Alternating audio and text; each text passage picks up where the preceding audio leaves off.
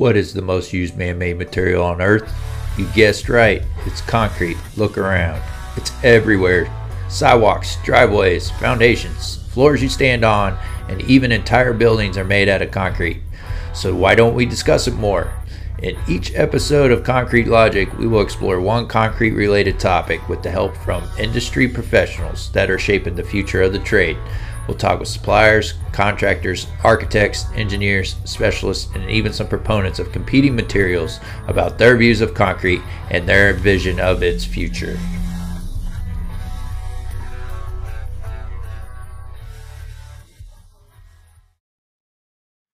And welcome to another episode of the Concrete Logic podcast. And today I have Keith Robinson with me. Keith, can you tell us a little bit about yourself? Sure. I'm a specifications writer, one of the few actual specifications writers compared to the thousands of people that edit specs for all those. I pity the pool of concrete finishers that have to read the documents because sometimes the documents aren't as well informed as they should be. But yeah, I've been writing spec for 40 years. I create master documents. I write for large clients and basically look after an entire specification team at the architectural company I work for. Yeah. And I think you might be the first Canadian I've had on the podcast. Well, we're a rare breed. Yeah. No, we've had some people that are close to Canada. I tease my wife; she's from Michigan, or that's like little Canada, because I used to go up to Windsor, Canada. I'm on this side of the country. I know you're on the other side, but I always thought Michigan was kind of part of Canada, especially the way they talk. So yeah, we do too. Yeah, we like guys from Michigan. Anyhow, yeah. So Keith, thank you for coming on.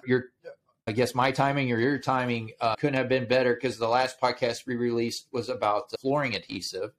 And you sent me a white paper that you wrote that is about floor finishing for concrete as far as flatness. So I was like, oh man, this is uncanny timing. Or Keith knew when to reach out to me. But so could you tell us a little bit about this white paper, and then I'll ask some questions as you go along? Sure. I do work for a number of trade associations in Canada to try and align their work practice with specifications. And for several years now, I've been working with the National Floor Covering Association of Canada. They've had issues with floor flatness literally for decades, trying to establish responsibilities for the concrete trade, responsibilities for repair and finishing and preparation of floor surfaces ready for installation of resilient floor coverings, carpets, hardwood, you name it. And it seemed like it was always a battleground. Nobody accounts for a portion of the work that's actually required to create a suitable, I'll call it planarity, like that aspect of flatness that doesn't depend on whether the floor is sloped or whatever. It's the actual gross surface profile of the floor. And we have standards that the concrete finishers use, ASTM E1155 for the dip meter kind of measurements. That's perfect. And that's absolutely ideal for looking for the structural tolerances. But it has limitations so far as the application of floor finishes is concerned, because it's measured only on certain lines, either and along a certain length. It doesn't measure to within the perimeter. It doesn't measure across joints. There's a lot of issues for the floor covering person that doesn't address corrections that need to be made in order to have flatness that will actually accept materials. Yeah. And what's the dip meter? Can you explain that to our listeners? Oh, the dip meter. Yeah. It was an instrument that was invented by, I'm going to get it wrong, Face Consultants. It's a really cool machine. Basically, you run it across the floor, tiptoeing it back and forth across along either a 45-degree section across a floor area between structural components. And what it does is it looks at all the waves and surface topography. Yeah, that's created by the finishers. They put their trowel across, and if you've got a power trowel, if you're one direction, we end up with troughs and furrows. If they go 90 degrees, if the concrete is not set up in time, you tend to get, I call them moguls, like on a ski hill.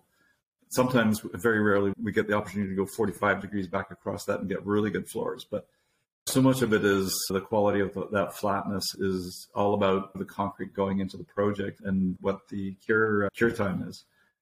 Yeah. Or the setup time. Yeah. So, yeah, there's always there always is conflict with figuring out what the floor flatness is, because some concrete guys like ourselves, we do that meter, the floor flatness, we do that work before the third party comes, and we turn that over to our client ahead of time and say, hey, this is what we come up with, because we're uneasy when it comes to a third party guy and who they send out as far as doing the measurement as well. So we try to be in front of it that way. And it only works if you're being honest with it. So I'm sure what you've seen is there's ways to you can take different lines on that floor and have fantastic results. And then you can go to another part of that floor and have terrible results, meaning that you're not meeting the floor flatness that is required in the specifications. Yeah, and that's allowed in the test methodology. You're allowed up to 70% deviation. And that's the difference between having a hole in the floor or a mountain in the middle of the floor.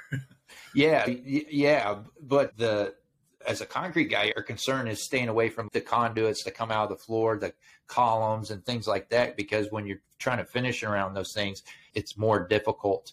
It takes more effort to do that. And so I think that's the reason why sometimes you take advantage of those ways that you can take those measurements to stay away from those things.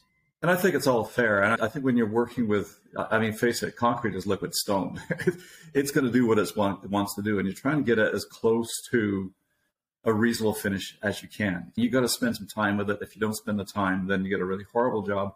Or you spend a bit more time and you get an all right job. Let's not take away the skill level of good concrete finishers, because it's hard work. I did that for one summer. I know what it's like pushing around concrete. It's hard, heavy work. And that's standard. As you said, you can run it at 90 degrees to the floor. You can run it 45 degrees across the floor. It's not like in the old days with the old style straight edge measurement set up on a level and randomly placing it somewhere on the floor. You could really cheat that test. But I think the current E1155 gives a really good indicator of what the floor condition is along those lines of measurement. And so that's what we're talking about, along the lines of measurement. It doesn't really give you an idea of what the floor is like all over. And I think that's appropriate. Again, the measurement is made within 3 days of concrete placement. Concrete, as it sets up, it's absorbing water, you've got sun shining on it. If there's not proper shading, if you've got a low water mix, it starts to curl. You start to get the edges pulling up. And of course, as it curls, it also wrinkles up in the middle like a shrinking apple kind of thing. There's a lot of things that happen with concrete after 3 days as well. The curing regime that's set up by either the concrete finisher or the general contractor. Up here in Canada, it's usually the general contractor looks after the curing. Oh, wow. And we're dealing with freezing conditions and horrible things for concrete. But So what do you normally see up there? That's different from down here as far as the general contractor curing the concrete. What do they normally cure? What they're going to do is they're going to go for the highest, earliest strength gain concrete mix they can find. They're going to try to attempt to wet cure it for maybe 2 days if we're lucky. They'll try to keep it covered for as long as possible, but you got to keep the building moving. There's a lot of things for weather that really don't help that surface condition of concrete as the building ages. And of course, temporary heat. It's a whole lot cheaper not to heat a construction site than it is to put up plastic sheets and try to heat not just that enclosed area, but because those sheets, they leak like crazy, all the rest of the outdoors as well. So also not very sustainable. So there's a lot of things that happen to concrete, and that's what the National Floor Covering Association was trying to address, that there's more to flatness than just that I'll call it the wet finishing. You're dealing with plastic concrete and pushing it around. And by the time then the floor covering installer comes on site, could be 6 months, 8 months. That slab could have been cold for 5 or 6 months, which of course traps any moisture in the slab. So then all of a sudden you throw heat on the slab and you get this, all the moisture that gets driven out of the slab. The slab is cold. You get condensation on the surface. It's just horrible. And I don't know what you're talking about. It's 28 days. Concrete strength is fine. But we tend to ignore the fact that, there's other factors that affect the quality of that concrete slab.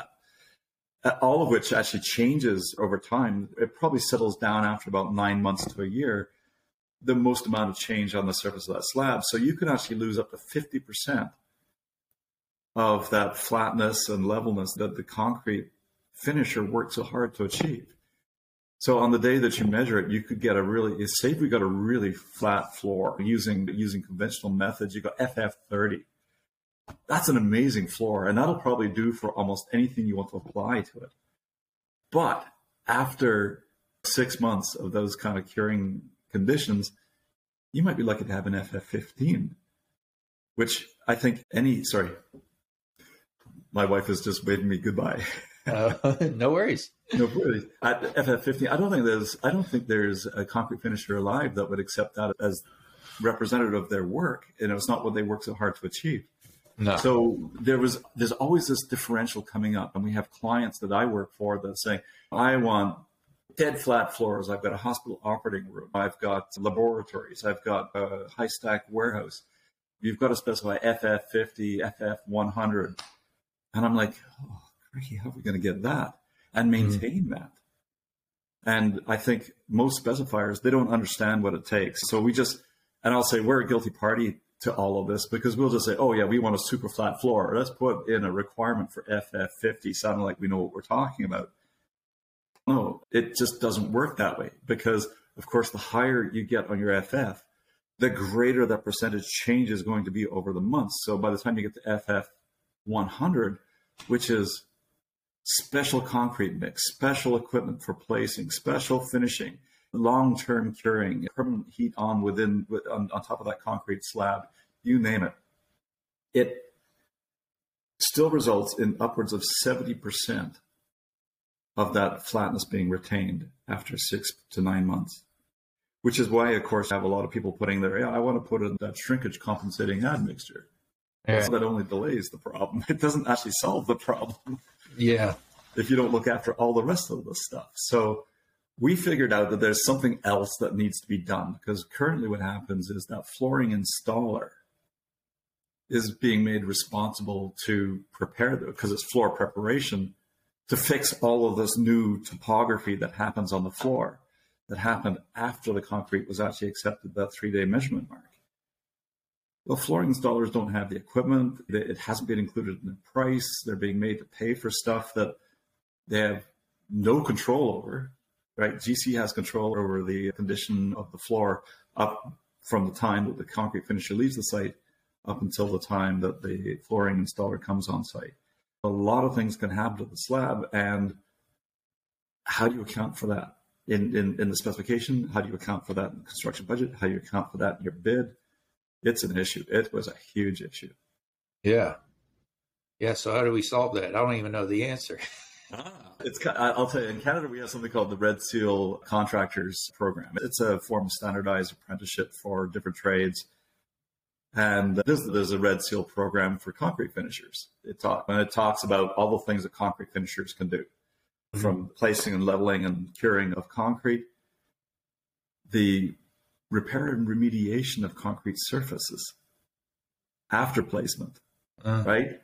They also look after application of resinous coatings and self-leveling toppings and all sorts of other things. It's all built into that particular trade definition.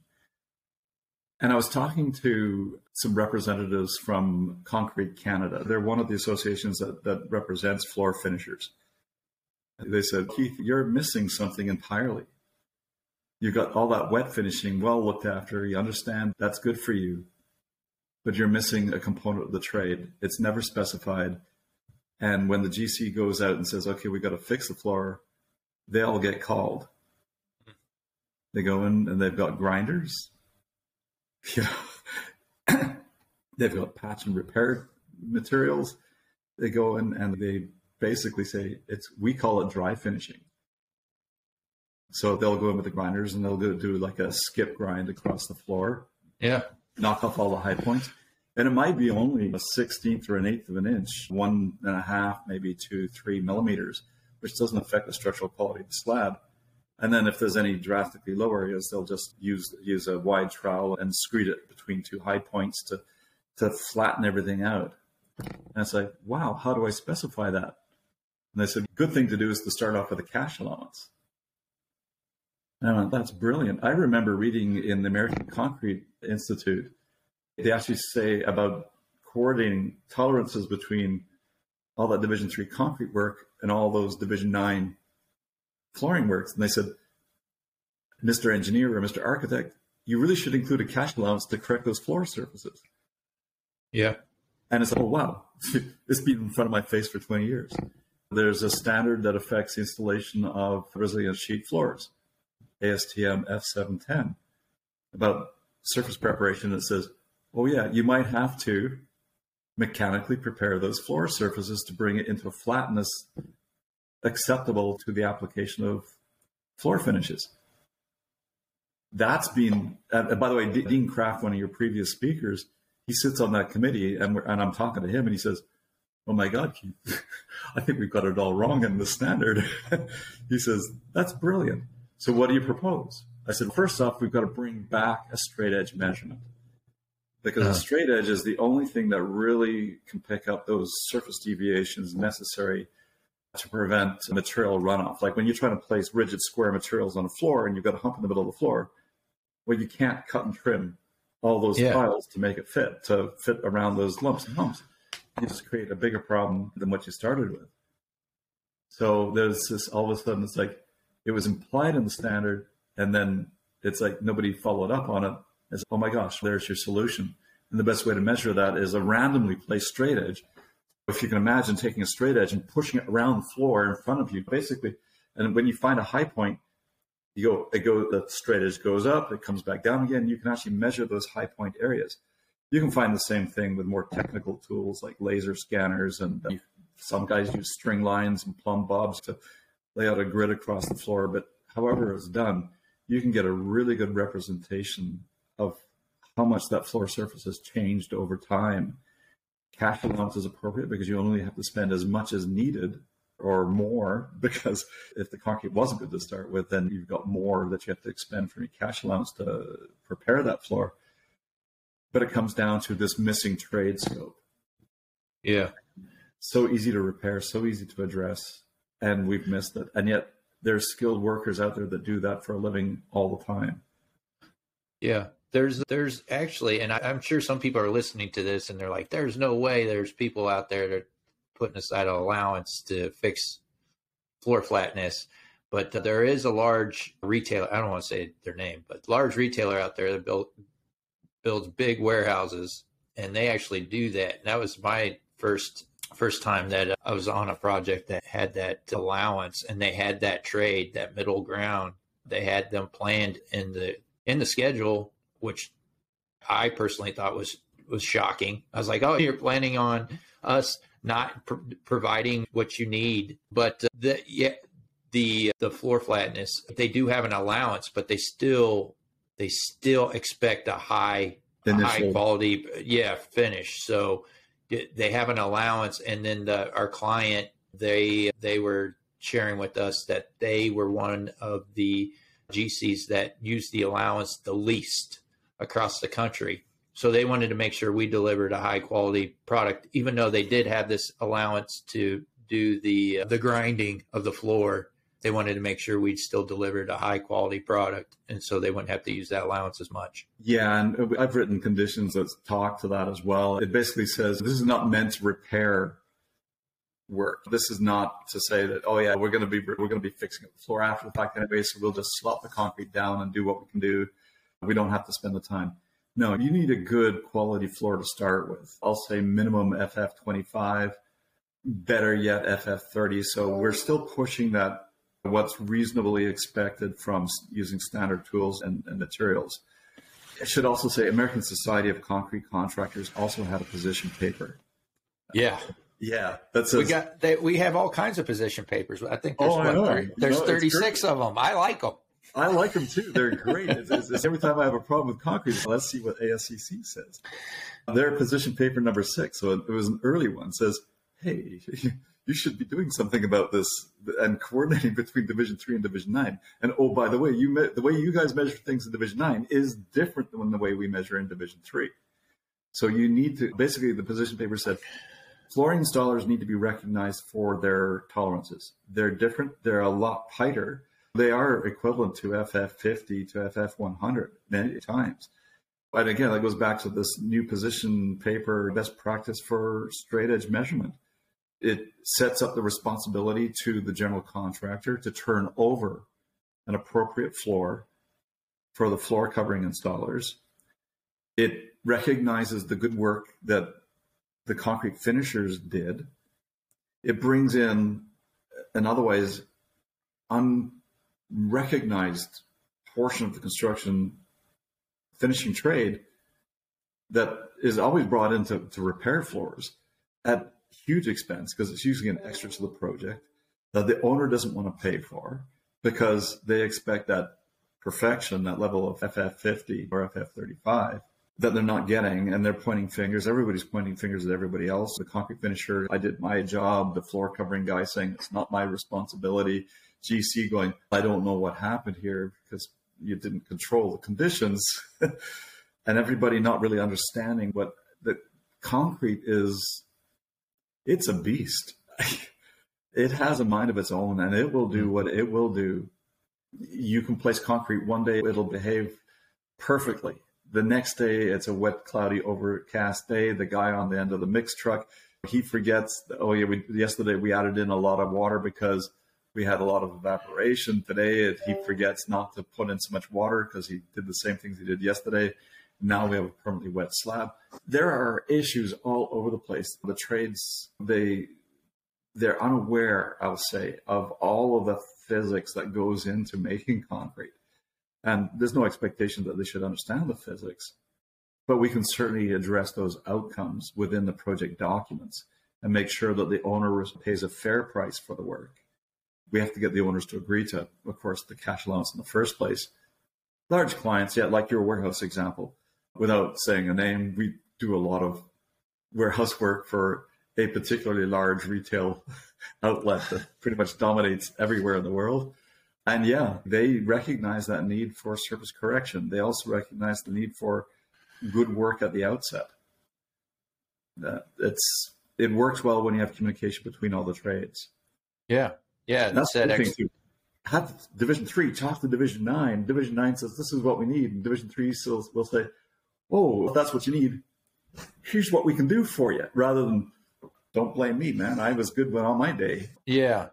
No, it definitely starts with the owner, and then it has to trickle down all the way down, owners, reps, and design team. Everybody's got to be on the same page. That's that one project I was talking about. That was probably the best pre-pour meeting I've ever attended. It was after being in the industry 2 decades plus. That was the one I actually felt was worth my time. Well, for everybody. You even had a pre-pour meeting, right? Yeah. But I felt everybody was engaged, and it started with the owner's rep. He drove that meeting versus typically we, as a concrete contractor, we're the one that initiates the meeting. We're the one that drives the meeting. We're the ones that provides meeting minutes, the agenda, everything. And everyone just follows along, and I don't feel like everyone's engaged. But when it came from the owner's rep, everybody was paying attention. It was like, this is what I expect. This is what y'all are going to do. This is how it's all going to happen. And so everyone knew that participated in that meeting knew what we all had to deliver. Yeah. So I'm sorry, go ahead. And then we'll jump to the straight edge thing, because you said you were getting some pushback on that. Oh, yeah. And I'll just say that's one thing the National Floor Covering Association recognized when we were working on harmonizing how self-levelers were installed, where they came in and who was responsible. The big realization was the coordination wasn't happening. So they actually wrote for specifications a coordination section that actually does exactly what you just described, brings the concrete people, all of the people, the formwork people, the concrete mix company, the reinforcing steel guys, the finishers, anybody that has to put conduit or anything else in the floor or piping, brings them all together for that first meeting and gets everybody to agree and talk about what they're going to do in the future. But yeah, and if any of the listeners want to see that document, I'll send you a link. It's a really good document, and it solves a lot of those coordination issues. Yeah, no, that'd be good. So the straight edge, a couple things. Let's talk about when you're specifying for a job that would require this coordination between the flooring and the concrete contractor. What's your curing expectation? What do you specify in there? What's best practice? Yeah, I have a really large curing specification to start with. It's 8 or 9 pages long. It sounds It's like not just spray chemical cure on it. it's not just a chemical cure on it. No, that's the last thing. Although if it's a part of a plan, we'll look at it. But you can't beat wet curing. Let's face it. You can't beat temperature control of that slab. If you allow that slab to cool off to below freezing, even though it's attained its strength, you still have a lot of free water within the slab, and it tends to expand as it goes below freezing point. And by the time you reach 0 degrees Fahrenheit, minus 18 in my world, ice starts to expand. It does very bad things to concrete, which just upsets everything. So yeah, the curing plan has to be detailed. Most consultants, most engineers don't really understand the curing aspect. Once they have strength, that's good. And structurally, that's fine. But it doesn't recognize any of the work that has to be done later for finishing. So is it wet cure 7? So I've seen 7 days, 14 days. What? 7 days? Yeah. So wet cure is 7 days instead of 3. Check moisture emissions from the concrete. Mm-hmm. There are standards for that. They're oftentimes used for flooring. It's a whole different topic. It's about wetness of floors and everything else and appropriate measurements. There are a lot of really good standards for checking that how the concrete is actually releasing all of that mixed water during progress of the cure period, which can be 3 to 4 months.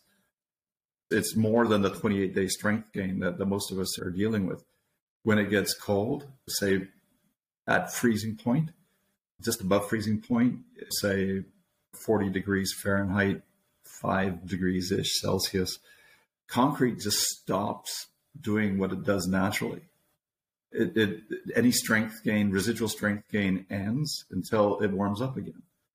So there's a lot of things. So keeping covers on concrete, getting as much temporary heat as possible, ways to retain heat on the concrete, keeping weather off the concrete, keep the snow and the ice and the rain off your concrete, because that delays all of these things. There's so many things that affect concrete, and having a good concrete cure plan. I'm not expecting the concrete to be protected from day one till the very end.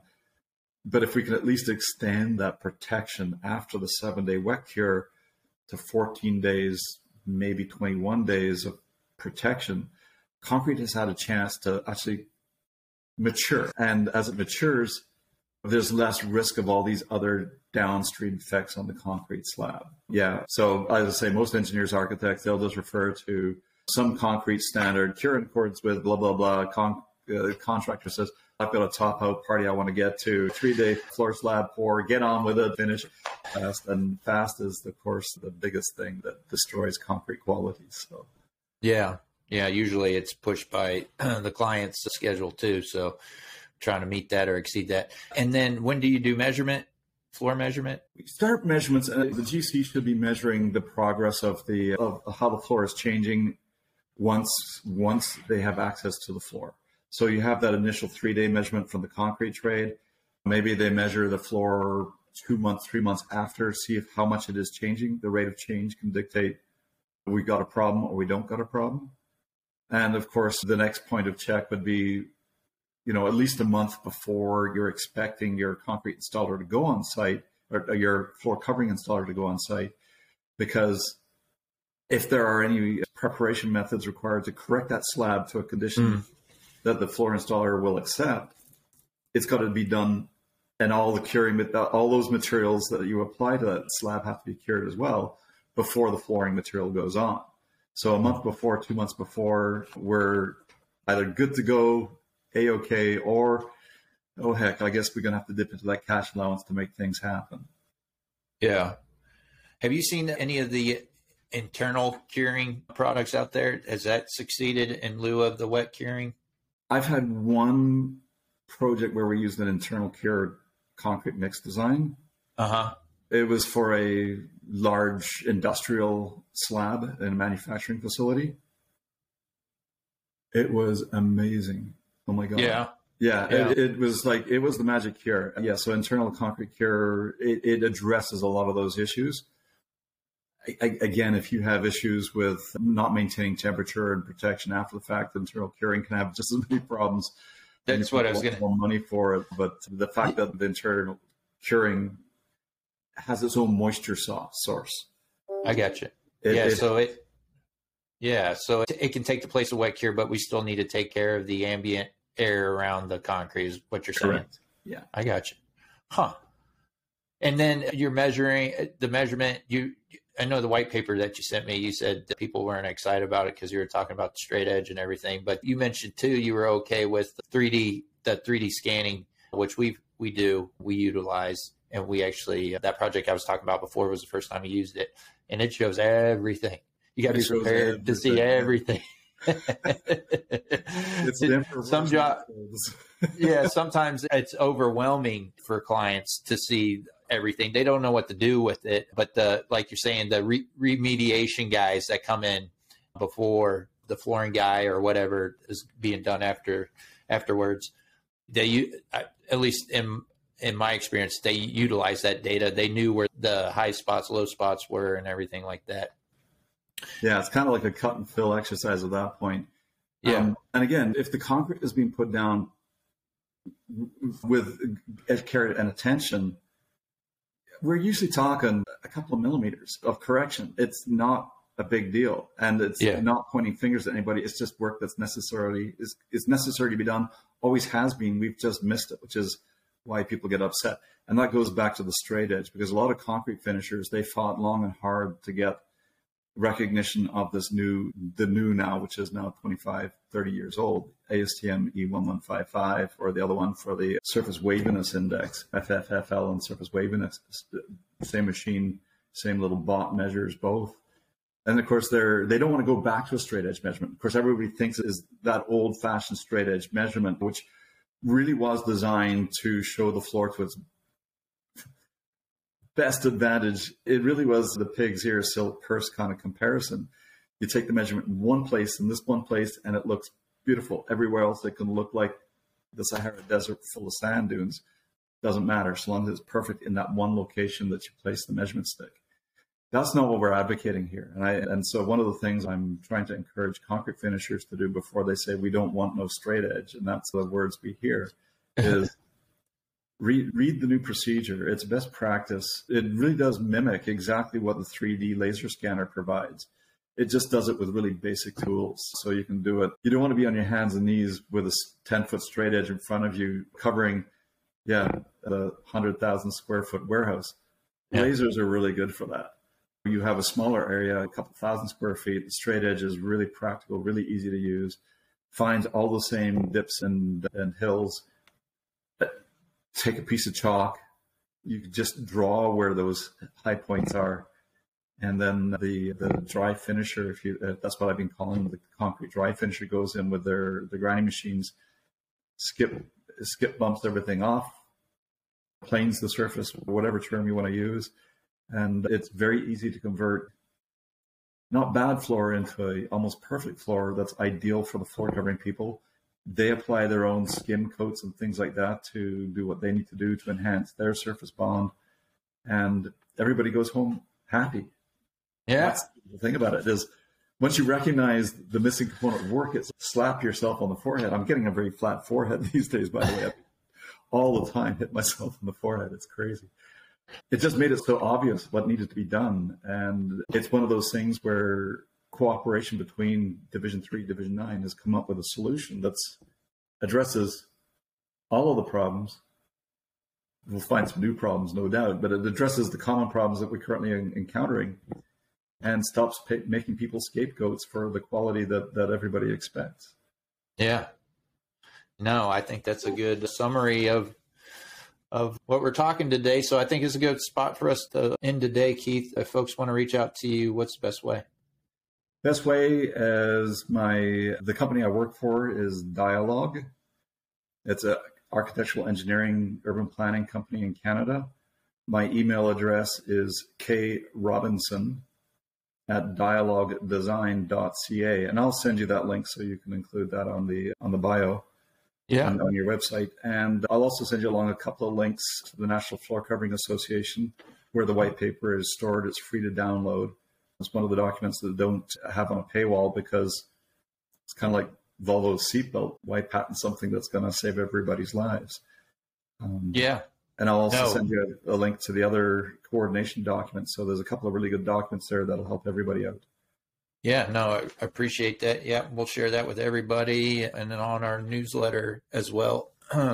So that hopefully we can get this be proactive again. Seems to be a common theme on this podcast, being proactive. But when everybody works together. Yeah. All right, Keith, thank you. I appreciate it. Thanks, Seth. And that concludes another episode of the Concrete Logic Podcast. I hope you got some value out of that episode and learned a thing or two. If you did, visit our website, concretelogicpodcast.com. Click on the Show Support tab and learn how you could be listed as a producer of an episode. Again, that's concretelogicpodcast.com. Click on Show Support tab to learn how you can support the show. And as always, Mike Dunton will take us out.